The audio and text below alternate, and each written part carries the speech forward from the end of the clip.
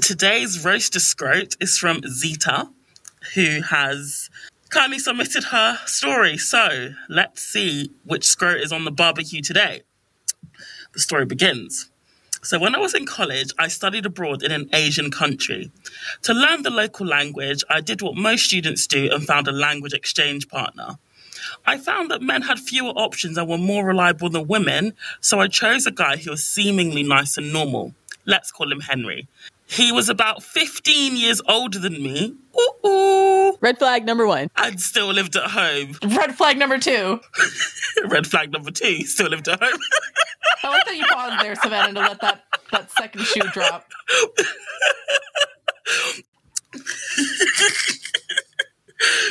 Which is normal in that country if you're not married. He had a steady girlfriend. Ooh. He was hoping to marry, so the first 6 months of our language exchange were great. Then she dumped him out of the blue, according to him.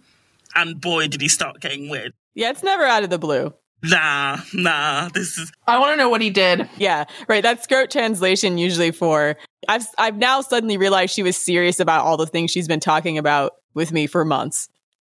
And that seems out of the blue. Yeah, exactly. I mean, this is only 4 lines in, and it's already got more red flags than Lenin's funeral. So... Nice. Good one. Let's keep going. He got so drunk one time, he missed the step in his own house and came to our meeting with a busted up face. That's when I started getting creepy vibes from him. He alluded to the fact that he had a white girl fetish and was looking for a passport and mixed race babies. Ooh. I wish you could see my face right now. Wait, he said that out loud? Yeah. He said the quiet part out loud? I mean, honestly, like, that is an actual thing. Like, it happens a lot in the UK where, you know, white people primarily will say, I want, like, mixed race babies. It's actually quite common. It's very bizarre, but it's common. And people accuse us of being weird eugenicists. No, it's definitely a thing. Definitely a thing. That's, it's a little bit disturbing to be like, I don't really care about you as a person. I just have this racialized fetish. And I want to pass that on to my children. Yeah, exactly. And fill them with issues and self-loathing and confusion. Yeah, exactly. He had a decent job at a bank, but he started hinting he was rich, which was doubtful, and that his parents were prominent and well-connected. Basically trying to pretend he was a cat. Capping in the wild. Cap. Capping. Yeah, that's all men have is the audacity. I mean, when they have nothing else, they have audacity. Cap. The cap is too much. More capping than crunch. He was basically trying to pretend he was a cat, whilst in the same breath...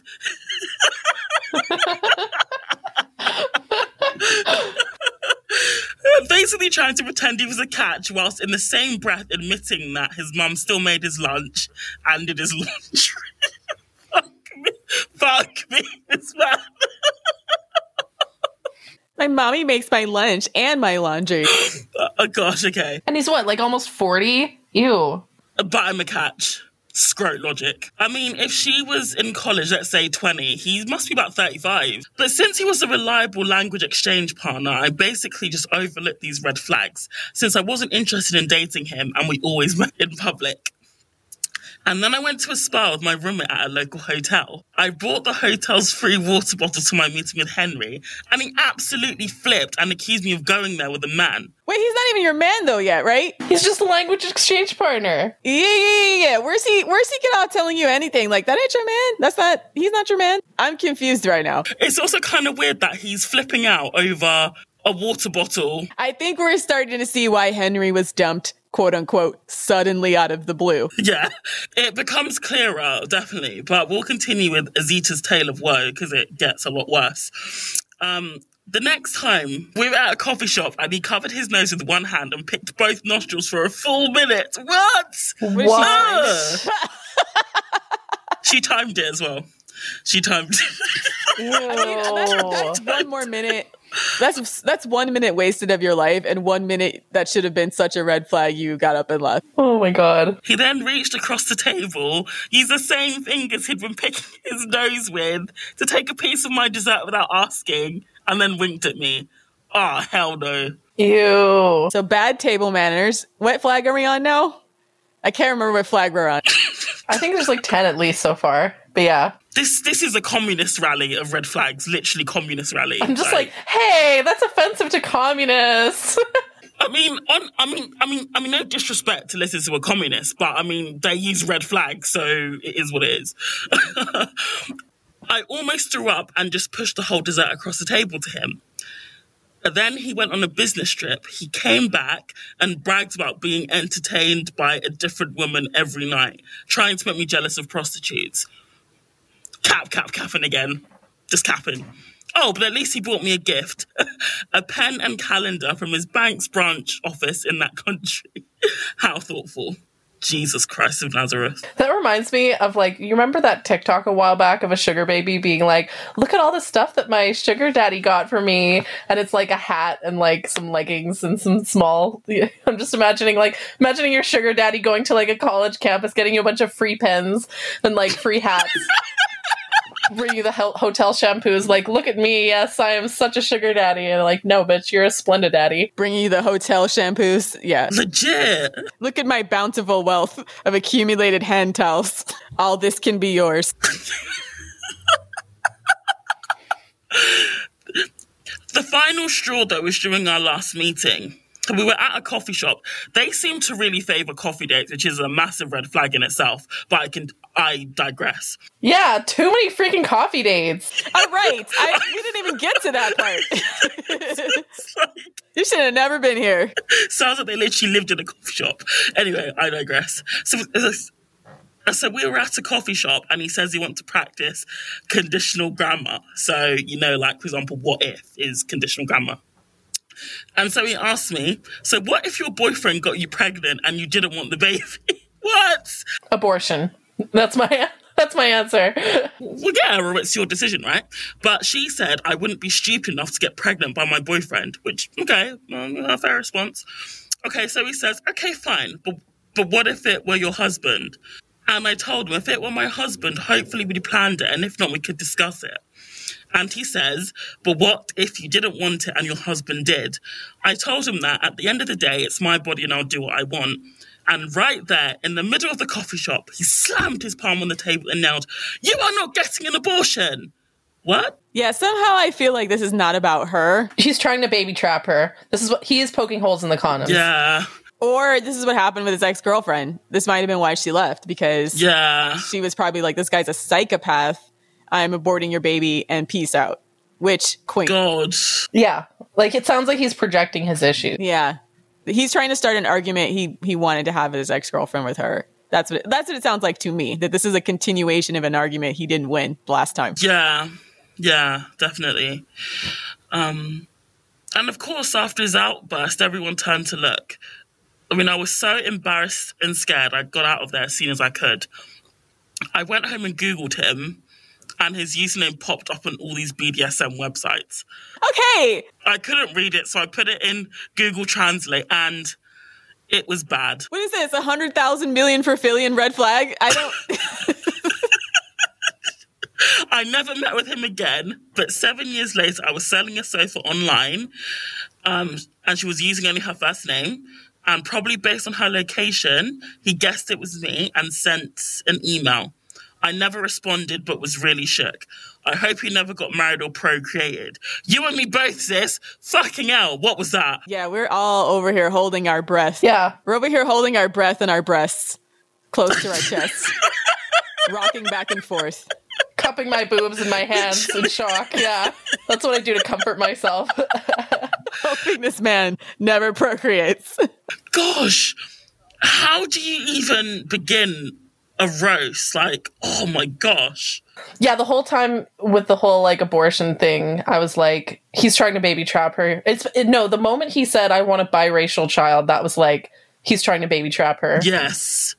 And he was looking for a passport as well. So clearly trying to baby trap her. He's trying to make her pregnant with his child. It's going to be difficult for her to leave. Therefore, he can, I don't know, weasel his way to a more desirable passport. What a screw! Oh my God. Gosh. It's almost hard to roast this guy because he sounds like crazy abusive. Yeah. Like where it feels too serious to make light of. Wait, back up. So she said it's been 7 years since I dated him So he's 42 at least now, right? In his 40s, yeah. Okay. So we can roast him for being 40. He's a post-wall scrote, probably chasing young women still. Post-wall. His mom still does his laundry, and they're all just looking at him repulsed. Ew. Probably still got skid marks in his boxes as well. Yeah, he hasn't had to do his own laundry. He hasn't learned. That's the thing. If they're not forced to clean up after themselves, they don't learn how dirty they're being, because you start to notice how dirty you are when you're forced to clean it. So you just know this man is filthy. Yeah. I feel bad for his poor mom, like, you know, but also at the same time a little bit... It's partially her fault, though. She got that crazy-ass man in her house. Yeah, a little bit suspicious of the mom for enabling the scrotery, but yeah. The coterie of scrotes. A scrotery. The coterie of scrotery. A coterie of scrotes. It's a scrotery. Coterie of scrotery. Gosh, that's just... And the BDSM was just... Oh. Yeah, I want to know what BDSM was he was into. Was he a dom? I mean, he's probably he must have been a dom. Course. He must have been a dom. Like, yeah. Yeah, the BDSM part is just like the maraschino cherry on top of the shit cake. Yeah. Like, I've yet to meet a guy who is like, I feel like, doms, like men who are doms, they're mostly losers in real life. So I feel like it's almost like a manifestation of them feeling like a total loser and powerless. And so they want to abuse a woman because it makes themselves feel like in control. It's the same thing as people who play like World of Warcraft and stuff because they don't have any control in their real life. And so or like Minecraft or whatever, by like having some control in this virtual world, makes them feel better about themselves, which I actually think is better than BDSM because at least, you know, with video games, these are fictional people. You're not actually hurting anyone. Whereas with BDSM, you're literally like physically abusing someone else. So. And that's a good point, because whenever you hear BDSM being talked about in magazines, they always talk about like, oh, sometimes powerful people want to feel like they're not in control in BDSM. And so that's why they do this. But I'm like, what about all the not powerful people that do that so they can feel powerful against people that they can't? How come they never talk about that aspect of it? Right? It seems like a very one-sided presentation. Yeah, why is it always about a powerful person wanting to give up power and not like a loser who wants to get more power? Yeah, like a power-hungry loser. And why do we privilege these already privileged people's wants other than like the fact that there's just as many, if not more, of these like completely powerless, disgusting scrotes who use this for abuse? Yeah. You know, they're not even reclaiming power. It's power they never had in the first place that they're trying to claw back under the guise of being a dom. Yeah, basically all this BDSM stuff is just like a gateway drug for patriarchy. Like it's a sneaky... It's one of those like sneaky ways that patriarchy is trying to come back. You know, it's like, well, now I can't like beat my wife in like a way where I'll get away with it, at least not as easily as before. And so now I'm going to do it because it's a sex game and it's a kink or a BDSM.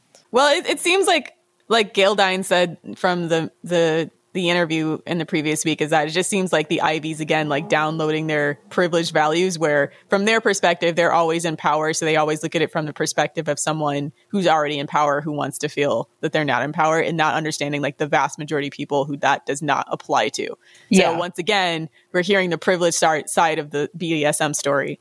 I was not expecting like a sociological analysis based on this roast of scrote. Yeah. Okay. So thank you, Vixen, for your roast of scrote. If any of our other listeners would like to submit their very own roast of scrote or Gnosis or queen shit, please go to our Patreon at patreon.com/the female dating strategy and submit your story to us. Sign up for one of our tiers.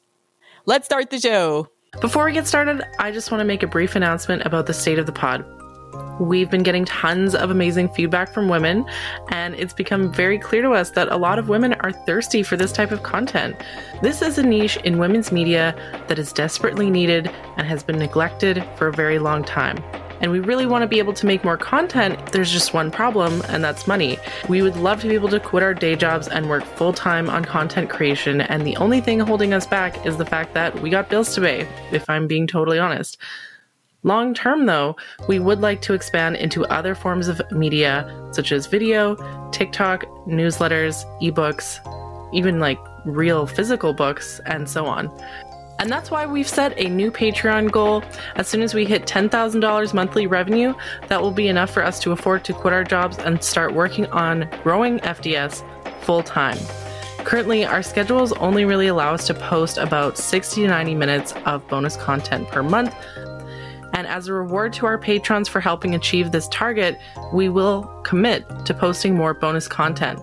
So if you like FDS and you want us to grow and you want us to make more content, you can support us on Patreon at www.patreon.com/The Female Dating Strategy. And for the next 48 hours, we'll be offering a limited time offer called Lurker Mode, where you can access the bonus content at a reduced price of $5.99 per month. Thank you so much to everyone who listened and shared to help us to get to where we are now, and I'm sure this is a sign of even greater things to come. Thank you.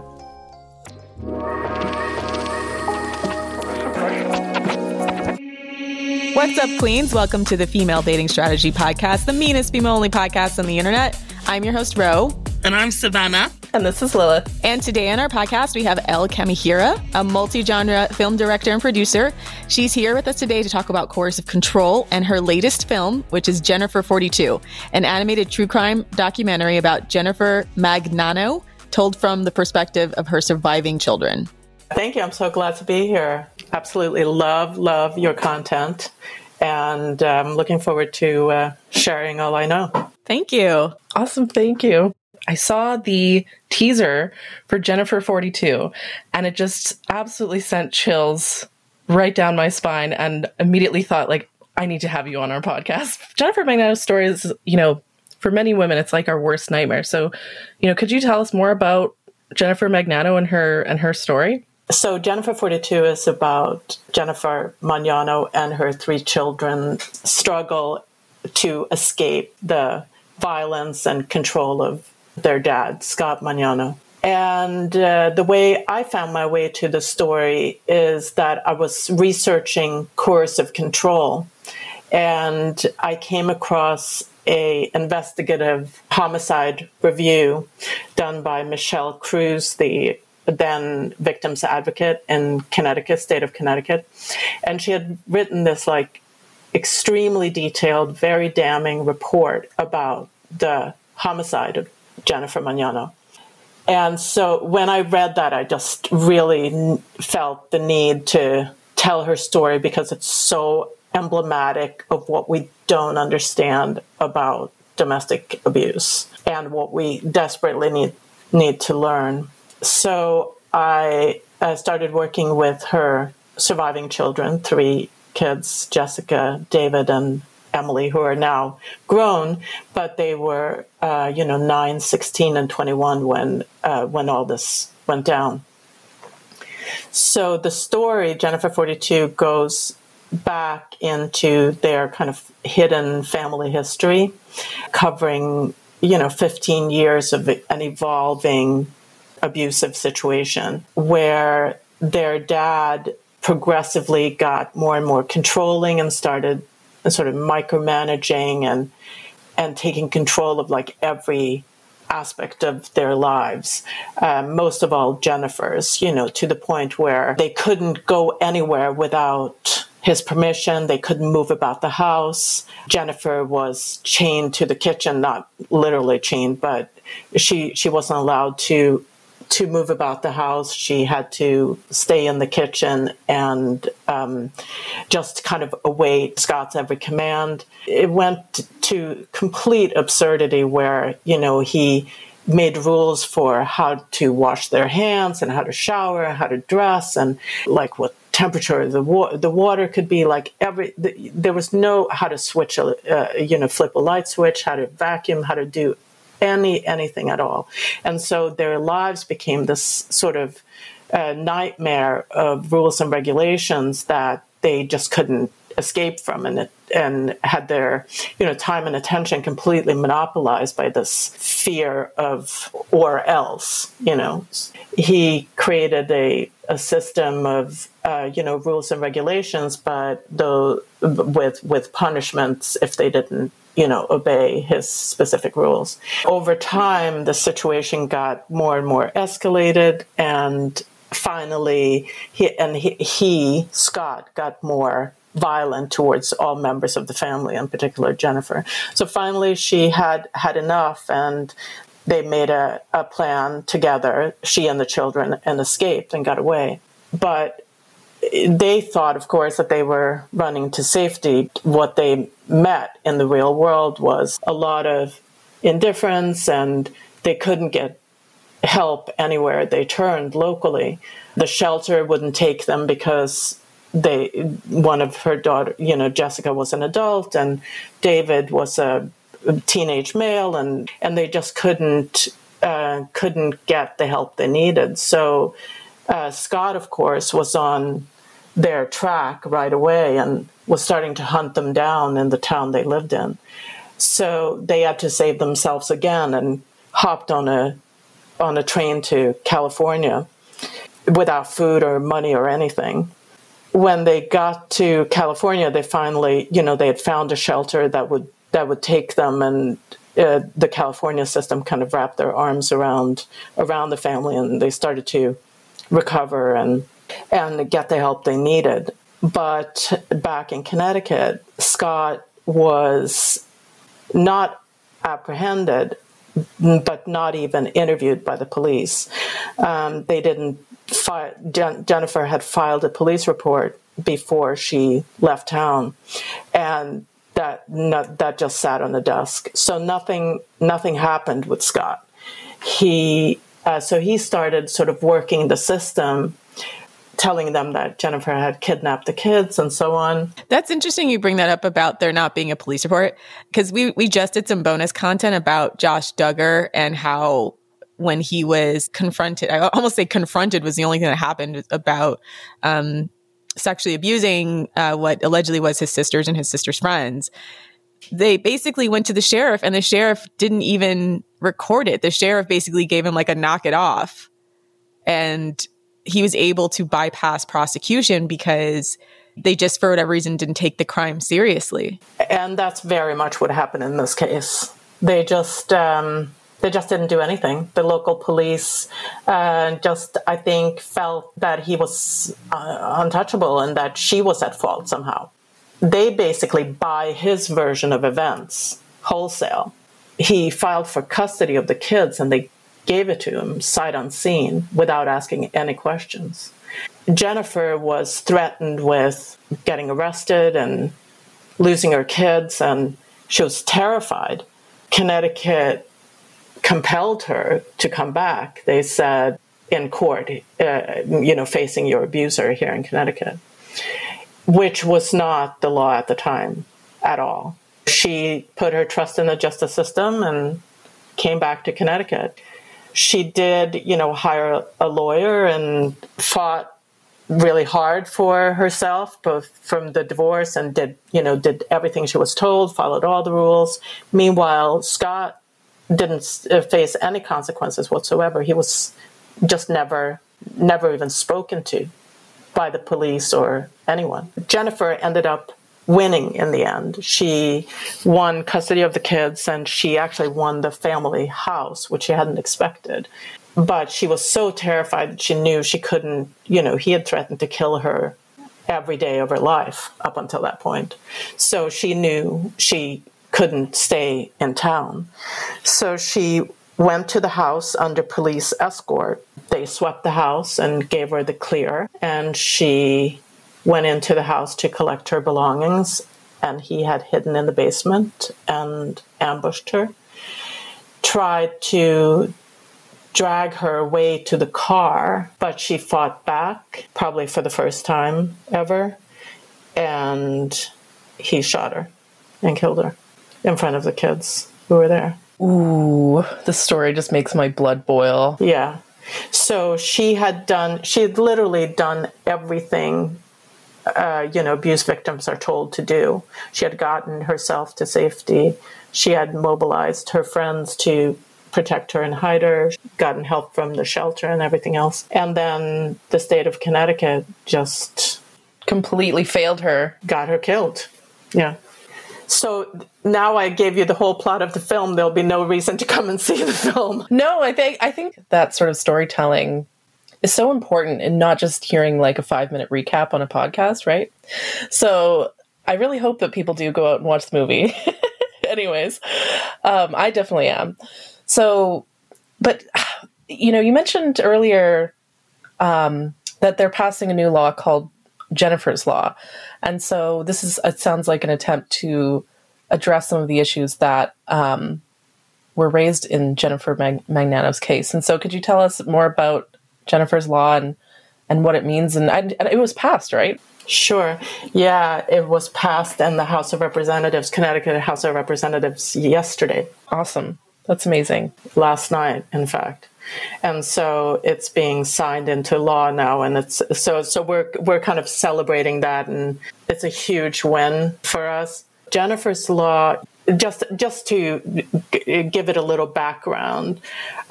So our domestic violence response system is a $1 trillion, we call it the DV industrial complex.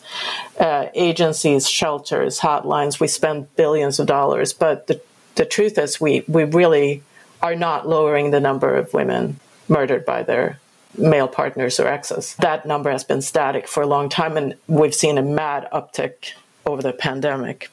The reason why we believe that we haven't been able to reduce the number of women killed in these situations is that they have domestic violence wrong as a concept. The law currently is that people will get arrested and charged for isolated incidences of violence, whereas we know that domestic violence is a pattern of behaviors, a range of behaviors over time that includes psychological abuse, emotional abuse, belittling, humiliation, threats, cruelty, financial abuse, sexual abuse. It's a coordinated attack on another person, basically, over time. And so Jennifer's Law expands the definition of domestic violence to include all of these behaviors as a tactic over time, coercive control and the whole full range. Yeah, one of the things that I've noticed, even with, on female dating strategies, that abusive people all have this script. It's crazy when you get a bunch of women together in a room to talk about their experiences, and abusive men will literally say the exact same words and phrases, right? And it follows a very, very basic formula. It's a playbook. Yeah. It's a playbook. And so if you are the person experiencing it and you don't know about this formula, you don't know about this playbook, you can almost be led to feel like you're the crazy one. Absolutely. The other person's totally fine and you're the problem kind of thing, right? And so, and when we at FDS have made it our mission essentially to call out these patterns, these playbooks. And guys will get really mad at us, right? They'll be like, oh, he doesn't mean it that way when he says this or that, or maybe he meant something else or so on, right? Like men on the internet are fully invested in like gaslighting women out of noticing these patterns, right? And so, what are some, I guess the question I have for you is, what are some of the, like, what is coercive control, I guess, and what are the like red flags that women, because it builds up over time, right? But what are some like the early red flags that women can watch out for to protect themselves? Yeah, sure. That's a lot to unpack. But I think the kind of like fundamental thing to understand about it is that generally speaking, men's violence against women occurs within the context of women's and girls' subordinate status in society.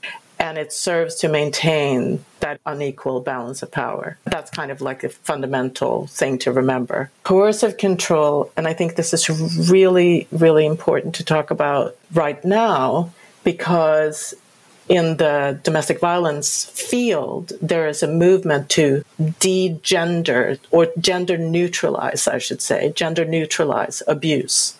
To say that it's, they call it intimate partner violence or, all kinds of like genderless terms. Abuse can happen to anyone, men get abused too, blah, blah, blah, blah.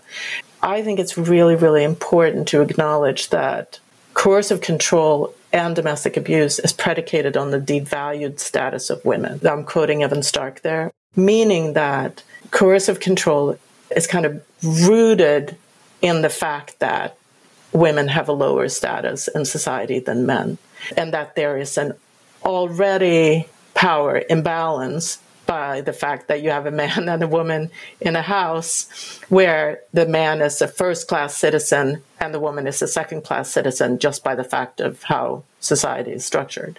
Yeah, they have to ignore all the interconnected systems of power that make that possible to make that kind of gender neutral claim. And the entire basis of Jennifer's Law was the fact that the police force and the state helped to their inaction and or way that they sort of took the man's side automatically is what enabled him to eventually murder her.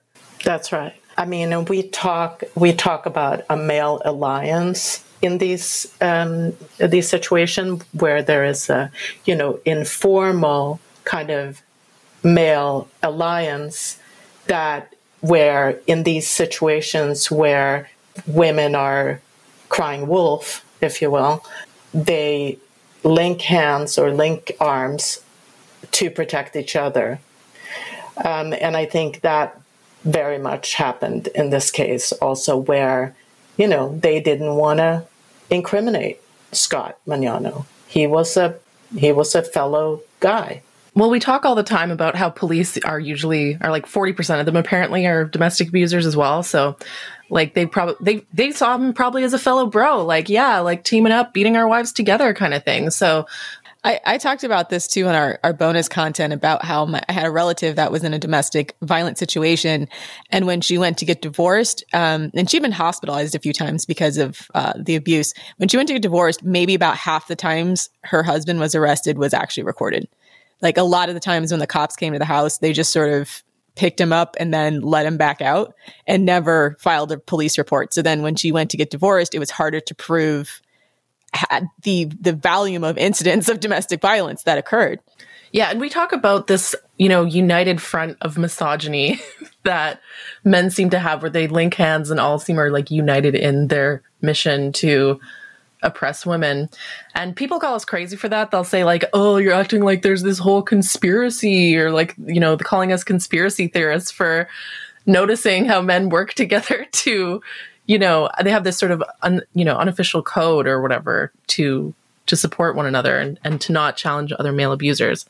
And so, and back to what you were saying about the gender neutral stuff, because I was reading some articles about how they tried to change the name of Jennifer's Law to something gender neutral, like on domestic violence or some long and weird, title. So yeah, they were very anxious to have the name of 2 murdered women off that law. Why? Why? Why? Yeah, that's a good question. Woke misogyny.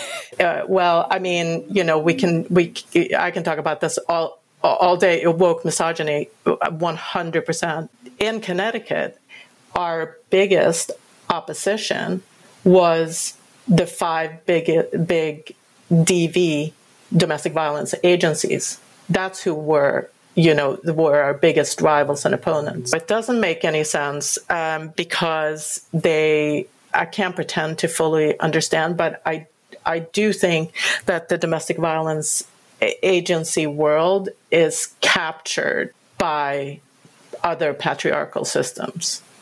I think they are captive of the money, federal money. They're all federally funded. I think they're captive of the general criminal justice system, which is still, extremely male and in the business of protecting the interest of men. It's been interesting to see, too, about how easy it is to kind of manipulate certain narratives, because I know that they're always doing different research on domestic violence and trying to be inclusive. But sometimes I feel like in the attempts to be inclusive, they end up not helping anybody because they don't focus on specific types of coercion, specific types of abusive systems. I think if you want to tear down the abusive system, you have to look at the specifics of what's causing it rather than sort of a just broad general idea that abuse should stop. Like you have to look at the steps to get there. Yeah. The title, by the way, just to circle back, the title that they wanted to change it to, I guess, or the official title was An Act Concerning a Study of Criminal Laws of this State. which is bullshit. Yeah. I mean, word salad. Yeah. Like, what is that? What is that? Yeah. It's a lot of obfuscation. I think it's one part is people who like things just the way they are, and another part is people who are just too afraid to rock the boat. And so these domestic violence, I guess, organizations that were opposing this law, like what were their arguments? Like what were they even trying to say? I wasn't in those back rooms where those conversations took place, but I do know that it has to do with money, federal funding. It has to do with there's a lot of money in law, divorce law, family court. Family court is famously corrupt in every state. DV agencies sort of work hand in hand with family court. I don't know exactly where things fall apart. That's not my kind of area of expertise yet, but they are not on our side. I know that. They are not on our side of wanting to make, fundamental change and make stronger protections for women. Damn, that is haunting. And that makes me so angry. Yeah, that is yeah. But I wanted to go back to your earlier question about like what women dating women should look out for, because I think that's a really good question. And again, like a little bit back to fundamentals, like we are, we're socialized a certain way, like we're socialized to accept that men are dominant and that they have an entitlement to have their needs met, and women are socialized to take care of others' needs before our own. And I think women should pay really, really careful attention to the power balance between yourself and a partner. And I don't know that we do that enough, that we see like who dictates the terms of the relationship. And do you have, going into it, significantly less power than your male partner? And be wary of that. I also think, my daughter is 30 now, so and she has a boyfriend, so she's not in the market. But I think if I was raising a daughter now, I would just tell her in no uncertain terms that like choosing a male partner is a risky business, and that it can have devastating consequences if you choose wrong, and that you should carefully vet your partner, before going too far into anything. And that's where we come in. Yeah. Yeah, because what happens is whenever these cases happen, they always say, oh, it's your fault because you picked the wrong guy. Or, they immediately question the woman like, oh, he did this or that. Why didn't you leave? And so FDS comes in. We're like, okay, here's a list of things to look out for. And if a guy does any of these things, dump him. And the reaction's been insane, right? The reaction has been, that's unreasonable. You guys are overreacting. It's misandrist. Yeah, it's misandrist. They're like, oh, you're excluding so many guys with these rules. Yeah, that's the point. That's the point. Exclude away. Because we get blamed for it if we don't. Yeah. Yeah. No, abuse is a serious thing, and ending up in an abusive relationship for a woman can seriously derail your life. And it doesn't necessarily mean physical abuse either. All the other coercive control, now that we can kind of like name those things, are just as devastating as physical abuse is. I mean, we talk about, there's a term called prospecticide that's kind of used for coercive control, and it basically means a person rolls into your life and turns your reality upside down. What you think you believe in, who you are, the values you subscribe to, your relationships, and everything that kind of shapes you is just thrown into complete disorientation, and where you lose your own perspective as a human being that you had before you met this guy, and it's replaced with his perspective of you, of the world, of your other relationship, and so on. Yeah, absolutely. And that's something I've noticed with men who are abusive. They act like their perspective is the only one that matters, and that their perspective is just objective reality, no matter how distorted their perspective or how misogynistic or wrong they are. They are just fully committed to their perspective being seen as the only one that is correct, right? And I wanted to talk about the tagline of the movie, which is, if she stayed, she would die. If she left, she would die. And so that just gets to me, right? Like, that's just like a punch to the gut, because I think so many women know this feeling where you're damned if you do, you're damned if you don't, right? So if you stay, you're fucked. If you go, you're fucked. And so the following question is, what would you do? And so I guess our question is, what are you supposed to do if you find yourself in what do you do if you find yourself in a situation like this? The whole purpose with kind of raising awareness about coercive control is to give women or future victims the idea that this is a long timeline that starts somewhere that looks innocent, but that may lead, that will lead to somewhere really bad. And so the idea is to end the relationship before you're completely ensnared and cut off at the knees, before you're drowning. And so it's to know that you have much better chance at survival, much better chance of getting away without incredible damage if you get out earlier. And the coercive control law, Jennifer's law, of course, now you can actually go to court and you can say earlier in the relationship, I want my partner charged for surveilling me against my will, for stalking me, for taking my money, for restricting my, movement, for withholding resources, or whatever the case may be. Every abuser have different tactics, but so that's the tool. That's the powerful tool to get out earlier. Now, if you are at the point where you'll die if you stay and you'll die if you leave, you have to escape. You have to make a safe plan, mobilize your friends, escape, and cut off all contact and charge. Like, get this guy. Only less than 1% of domestic violence offenders ever see any jail time. So that gives you an idea. And a lot of victims never have any involvement with law enforcement whatsoever.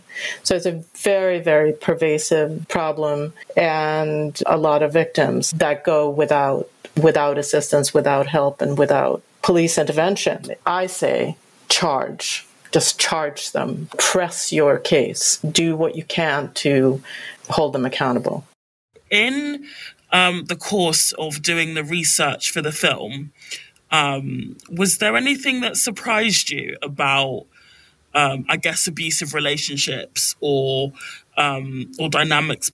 What surprised me the most over time is that I had a notion that women who ended up in these abusive relationships were a certain type, that they had certain weaknesses, or just weren't strong enough, or weren't looking out for their own best interest, or had perhaps abuse in their background. Or what I came to find, I think, is that there is no type of woman who gets abused. It runs a complete spectrum of, from high-powered career women to, housewives, to every economic strata, every race, culture.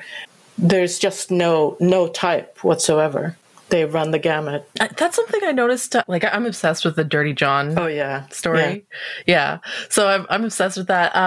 One of the things, in the responses, is that so many people are so mean to Deborah Newell.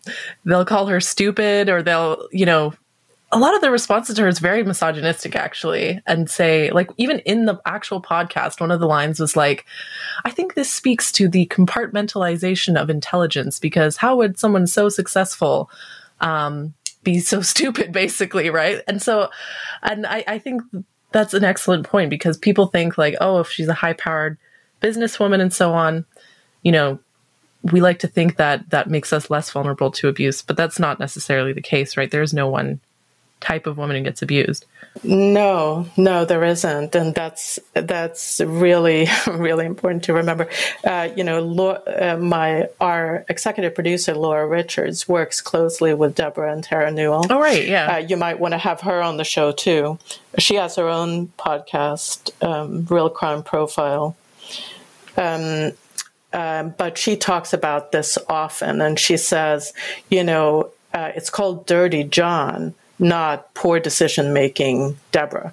Yeah. And that gets to it. It's not just because you're a romantic or you think the best of people, or you give people the benefit of the doubt or whatever, doesn't mean that you deserve to end up tormented by a psychopath. Exactly. Because John also, he specifically targeted nurses and like career women. He targeted professional women. And I think, if anything, like, because professional women are told like, oh, if no man's going to want you if you're more successful than him, right? So I think a lot of professional women end up internalizing this narrative that like they're less desirable, or that fewer guys that are going to be into them, and this makes us even more vulnerable when a guy comes along who does treat us well, or who actually likes those things. And you think, oh my gosh, I've hit the jackpot. Like, and you're much, much less likely to walk away from these types of relationships because you think, oh, like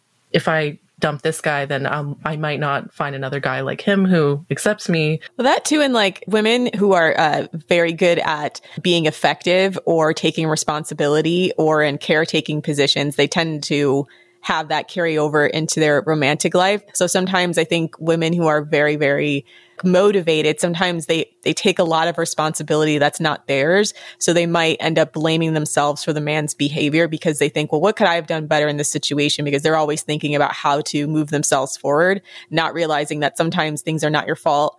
And furthermore, not your responsibility, and that you deserve, especially in your romantic life, to just be treated well, just being a person. Exactly. I think that's exactly what happened with Deborah, actually. And look, if you take responsibility for something that happened, then you can also fix it. So it's like, it's not wanting to be a victim that motivates that also. I found that with myself too, like not to that extreme, but where you just don't want to lose sometimes.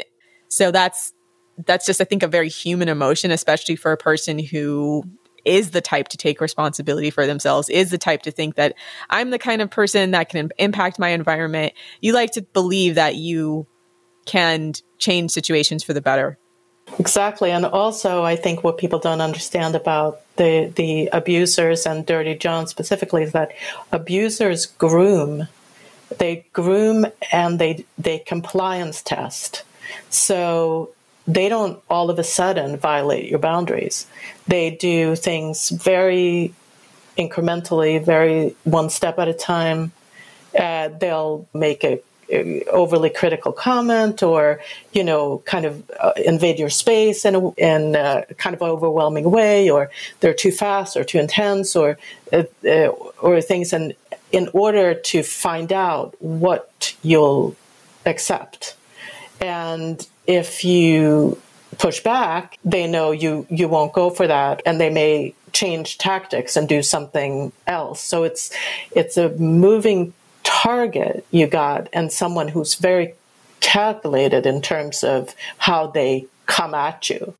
Women like that are probably more attractive victims too, for people who get off on coercive control or narcissistic, because a woman who doesn't challenge you maybe doesn't feel as interesting as a sparring partner for your abuse as a person who is more likely to try to set boundaries. But sometimes, again, we talk about the failures of communication when it comes to working with abusive men. There's so much out there when it comes to women, encouraging women to do so much emotional labor in their relationships and to endlessly communicate. But I think it is so important, or at least how we stress in FDS, to understand, like, know when to hold them and know when to fold them. Like, you have to walk away from this crap. It is not your responsibility to keep having to reassert your boundaries and communicating what should be basic respect to grown men. Yeah, coercive men definitely do. And I've noticed this in my personal life. Like, really abusive men do seem specifically drawn to high-powered businesswoman types because they like the challenge of taking down, like, big game, so to speak. They'll even say, like, big game, you know, a moose as opposed to a deer or something like that, you know? Yeah, no, I think that's absolutely true. That it's a challenge and a game. It has that aspect to it, which is just chilling to think about. Yeah. And the phrase you said earlier, compliance testing. Oh boy, I'm going to start using that phrase so much more in FDS because, like, the manosphere, they call it shit testing. That and perspecticide. That's a new one on me too. Perspecticide. Yeah, perspecticide and compliance testing. Yeah, because abusive men will say, like, oh, I was shit testing her, I was doing this and that. Like, they are specifically strategizing on how to be abusive. Which tells you something. It tells you that they not only do they know what they're doing, but as a group know what they're doing. And they strategize together. And so if that's the case, that should tip us off, us being women, or on the other side of that, you know, we're targets. They're doing it, you know, it's a purposeful thing. It's not, you know, it's not just like this one bad guy or bad behavior. It's much more structured than that. It's interesting. It's interesting you make that point, Al, because Lundy Bancroft, and why does he do that? He does an excellent job of breaking down the different kinds of abuses and also why, like, men abuse. But he makes it very, very clear that the reason why abusive men are abusive is because it gets them what they want, and that is, like, the crux of, you know, their attitude, is that they know it will get them what they want. And it's also why they are not abusive towards everyone in their life. They don't treat their boss badly because they know that the outcome will be unfavorable as well. So in a way, it's really, really, it's extremely dark, the mentality of the abusive man, because it's so calculated in a way that I think few women, you know, can comprehend. And it's also why circling back to what Rose said about just communicate is so dangerous, because these men know exactly what they're doing. They know that what they're doing is abusive. But for them, the abuse is, you know, like, it helps them, you know, to get what they want. I'm nodding my head furiously. And the woman is just essentially collateral damage to what they want. Essentially, that's how they see it. Absolutely. And but the other side of that coin is they do it because they can, and we're not stopping them. And they enjoy it. I'm of the belief, and this is much debated in you know, in the domestic violence field, but the only thing that stops an abuser is accountability and consequence. I don't believe in therapy. I don't believe in family solution. I least of all believe in restorative justice. 100%. Yeah. These guys deserve zero compassion, zero chances. Because some of the things we find online is people will say, like, oh, it was just a one-time thing. Like, they'll try to have you believe, like, it's just an isolated incident. Not all guys are like that, or whatever. Or that he's secretly a good guy at heart. Well, they have this idea that everything can be fixed through community building or therapy or medication. And perhaps in some distant future, that might be the case. But right now, the goal is to get the abusers off the street. And when you say things like that, you start getting accused of being a quote unquote carceral feminist, or that you think the criminal justice system can solve everything. But the problem is, like, we don't have a better alternative right now, and we need to stop the bleeding right now. So I don't know any person who considers himself a feminist who thinks, like, the only solution is prison. But I feel like it's a little bit naive to just, you know, pontificate in some far off distant future where we have more peaceable solutions to guys like this, and just not acknowledge that some people are just born with a few screws loose. And if we don't have the medication to treat them, you know, right now we just have to figure out how to get them out of the population so they stop abusing other people and then continuing these cycles of violence. Absolutely. And, when you look at domestic violence, you will quickly see that it doesn't stay at home. There's so many other branches of crime that is connected to domestic violence and that begin with domestic violence.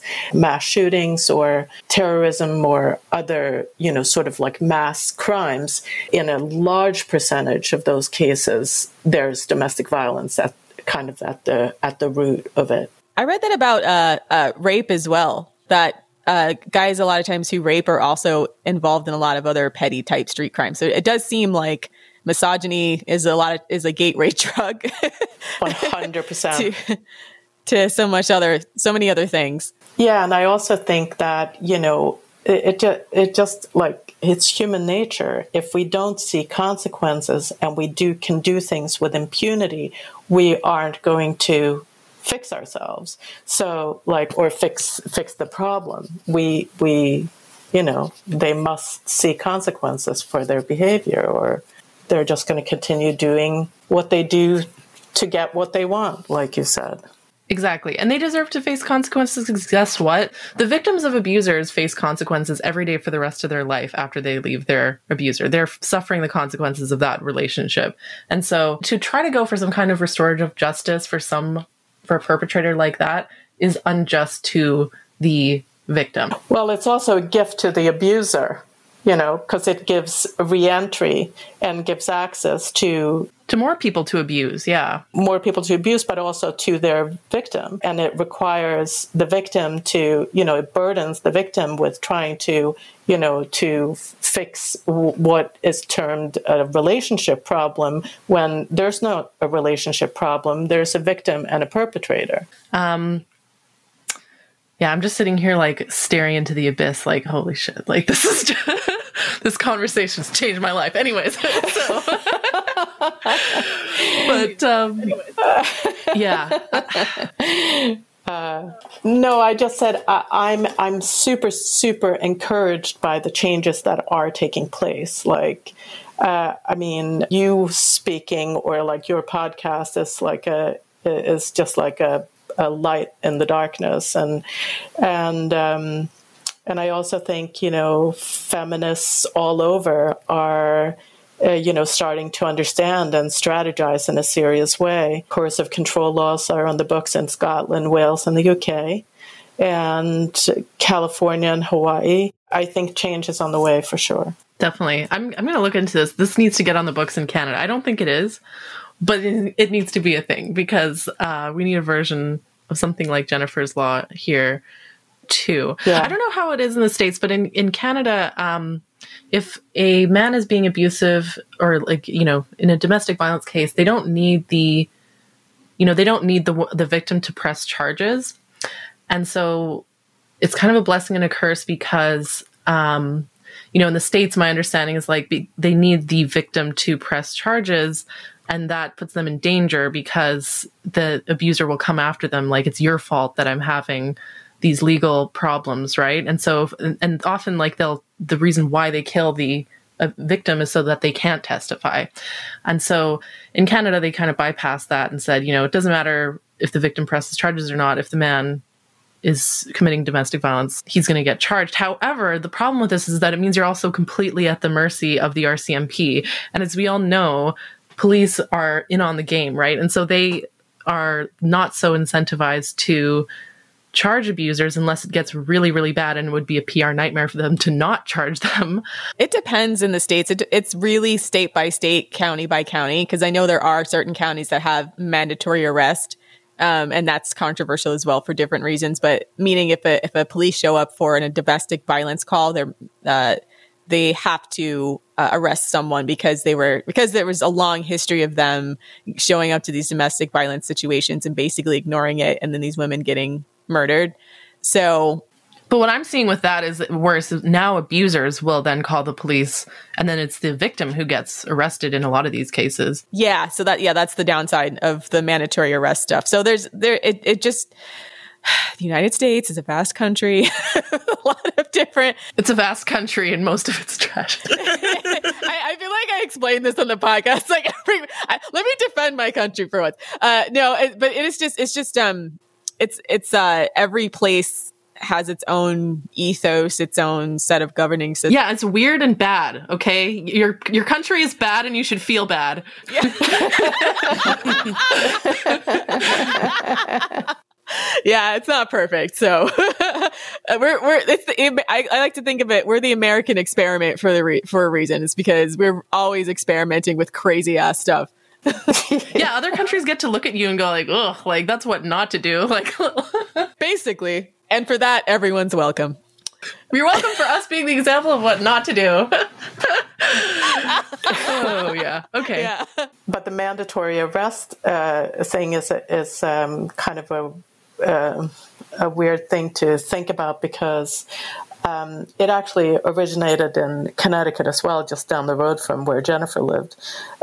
Tracy Thurman was the woman who was getting the crap beaten out of her right in front of police, and they didn't do anything, and she was like paralyzed and brain damaged and from this beating that she took from her husband, and she sued the police department and won, and it went all the way to the Supreme Court. And so that's where mandatory arrest comes from.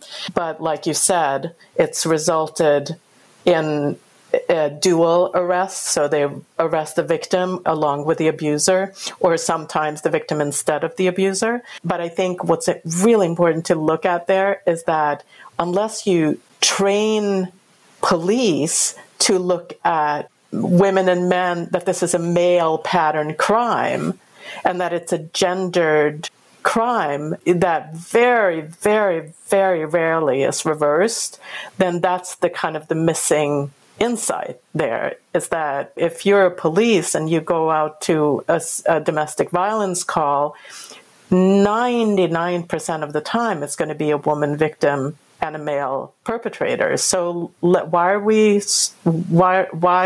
this insistence on seeing it as gender neutral? Yeah, it's a big disservice to victims.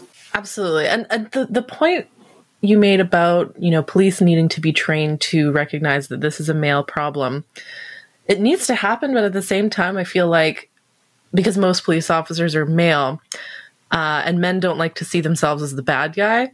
So I find one of the things I've noticed online is guys becoming extremely defensive about talking about things as a male, things like male violence. They say that the word male violence is sexist against men, right? So, yeah.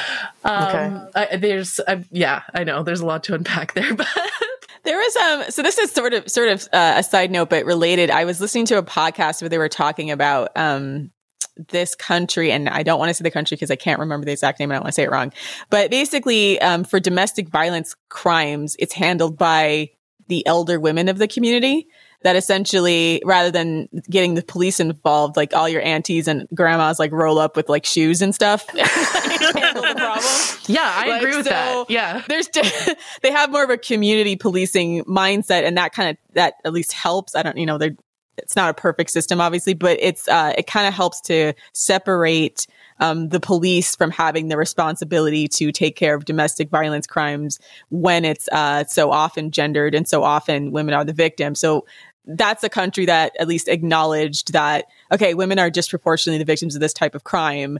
Let's have a governing force of women to come in and handle these specific types of incidents. So there's other ways to do this. We just don't do that in our country. And the cops are asked to do a lot that they are just not qualified or equipped to do. Nor do they have the desire. Yeah, that's absolutely true. And that's a huge part of the problem. But I mean, like in places like in Spain, they have a specialized court for violence against women and domestic violence, where the court system only handle violence against women and domestic violence. So everyone from judges to lawyers to advocates, etc., are educated in the dynamics of domestic violence. And so that's where you go if you're a victim of domestic violence. And it is for, obviously it's acknowledged that, men are the abusers and women are the victims. And so it's a women's court that's specialized in that. So that's a solution. That's a model. What are some other solutions? Let's brainstorm while we're on the topic, other than throwing them in jail, which is my favorite solution. Yeah, mine too. My other favorite solution is just putting all the rapists and all the murderers on an island, and they can just duke it out, kill and rape each other, and leave the women alone. So, but what are some realistic solutions? I feel like Rapist Island is going to be politically difficult. Rapist Island. It's difficult to pass politically, yeah. Well, unless they can make it into a compelling reality TV show, then I feel like they'll make it like Jurassic Park or something. Then you can justify anything, because have you seen like Naked and Afraid and these other TV shows where they just literally drop naked people off in the middle of the jungle? I feel like if you can make it compelling TV, we might be able to get away with Rapist Island, but as a legal proceeding, maybe not. Rapist Island. Yeah, and also, are the rapists going to be compelling on television? I don't know. I feel like a reality TV show, Rapist Island. I don't know why. I want to see a TV show called Rapist Island, where guys duke it out. Oh my gosh. Sorry, I'm just imagining like a Survivor style competition where they do like games and stuff. Sorry. This is a serious topic. I shouldn't be laughing, but anyways. Okay. Anyways, but I wanted to ask Al, what is the release date for Jennifer 42? Because it hasn't been released yet, right? No, we're still in production. In fact, we are looking for a co-production partnership for the animation production of it right now. So I'm having all kinds of meetings with animation studios to put it into animation production. So that's where we are at. We got knocked sideways by the pandemic. We had a lot of things kind of lined up that just was canceled on us. So we're struggling to regain the momentum we lost, and it's starting to look better again, but we're still, that's where we are. And how are you getting funding for this? Like, is it just by donation, or, because animating is expensive, right? So. Yeah, it is expensive. So we've survived on grants in the U.S. Documentaries are funded a lot by foundations and grants. So for the documentary portion, we survived on grants and some investments and a Kickstarter campaign. But now for the animation, we're looking to get for either a Canadian-European co-production deal or to a co-production deal with an animation studio. So that would be then paid for by, a streaming deal or something. Right. Okay. I wanted to talk about women-centric media a little bit, and how, would you say that it's been challenging to get funding or to get people interested in this story, or? Yeah, I think so. I mean, we went into it feeling that we were very non-mainstream, obviously, partly because it's a hybrid film, it's an animated documentary, but partly because it's such a difficult subject matter that people recoil from. But we also kind of went into it saying we want to speak to, kind of a grassroots audience. And so we're really active on social media. We're active in the domestic violence community support groups and victims groups, survivor groups. And so we're getting a lot of, interest and support from them. But yes, absolutely, this isn't something that sort of mainstream movie industry is going to come running to buy. Yeah. And so I wanted to take this opportunity, if there's anything that you wanted to plug, or, what if our audience is listening to this and they want to help get this in production or get this through production, what can we do about that? Well, absolutely go to jennifer42movie.com. That's where we have all of our information, and you can donate there, and there are different levels of donations that can get you various perks and things. There's also Believe Women merch on there, if you're interested in that. And then, but if there are any women-centric producers listening to this, contact me. Awesome. Yeah. I do want to... Oh, sorry. Go ahead, Ro. I just thought of a tagline for Rapist Island. Rapist Island. They really are raping everybody out here. That's good. Yeah, sorry. I had to get that one in. They really are raping everybody out here. Okay. But no, back to, talking about, plugging the movie and production and stuff. And so I do actually seriously want to ask our audience to bear in mind that, us as women, as feminists, we're up against this like massive Goliath, this, most media is made by and for men, right? And it kind of pisses me off that there's always like hundreds of millions of dollars to throw at the latest fucking Adam Sandler or Seth Rogen movie to talk about their dumbass bro comedy. But when women want to get our stories out there, all of a sudden we hit this wall of funding, right? And so my call to action to our own audience is basically we have to vote with our dollars, spend money on things that benefit women.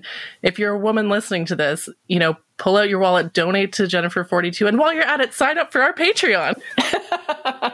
Yes, we made some changes actually to our Patreon recently because we are no longer doing a raffle. But on our Patreon, we still have the available option to submit your story for a roast a scrot, a Gnosis, or a queen shit. And we'll read it on air and help celebrate your life or roast all the low value men in your life. That's patreon.com/the female dating strategy. I love your term, low value men. I think that's so apt. It's so funny how men get so offended by it too. They're like, I'm not low value, I'm like medium value or something. It's like, no, bro, you're low value. Just accept it. Take your L and go.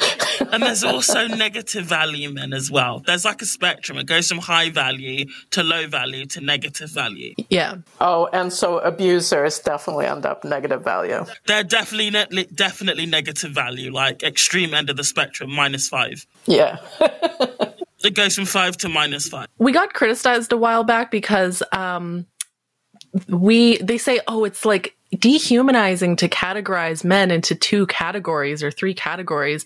Someone said like, oh, well, at least the manosphere uses a 1 to 10 scale to rate women's appearances. That makes them better. And so what I did is I had a post that was like, okay, we implement our new 10-point scale.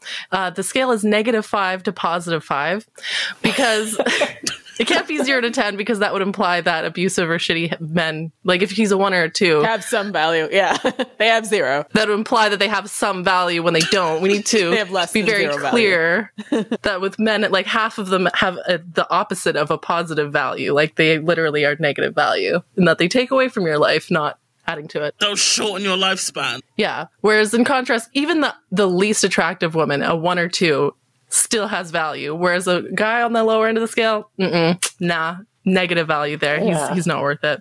Negative value male island. Negative value male island. It doesn't have the same thing as Rapist Island. Well, I do think, it's not apples and apples, women and men. I just want to say, Yeah, it's apples and oranges. Yeah, and they have, they may have like a, we're finicky about them issue, but we have a murder issue, and that's a whole different thing. So yeah, guys are worried that they'll spend money on a date and she won't call him back. Women are worried about getting killed. So, a good man would recognize that difference.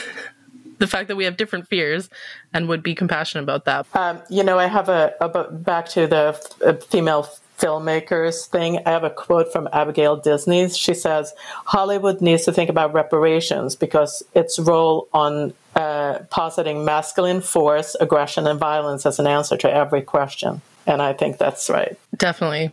But yeah, I think that's pretty much it. Savannah, was there anything that you wanted to add? Or Yeah, we're good. Awesome talk. Thank you. Thank you so much, Elle, for coming on the podcast. It's been a pleasure. Thank you so much for having me.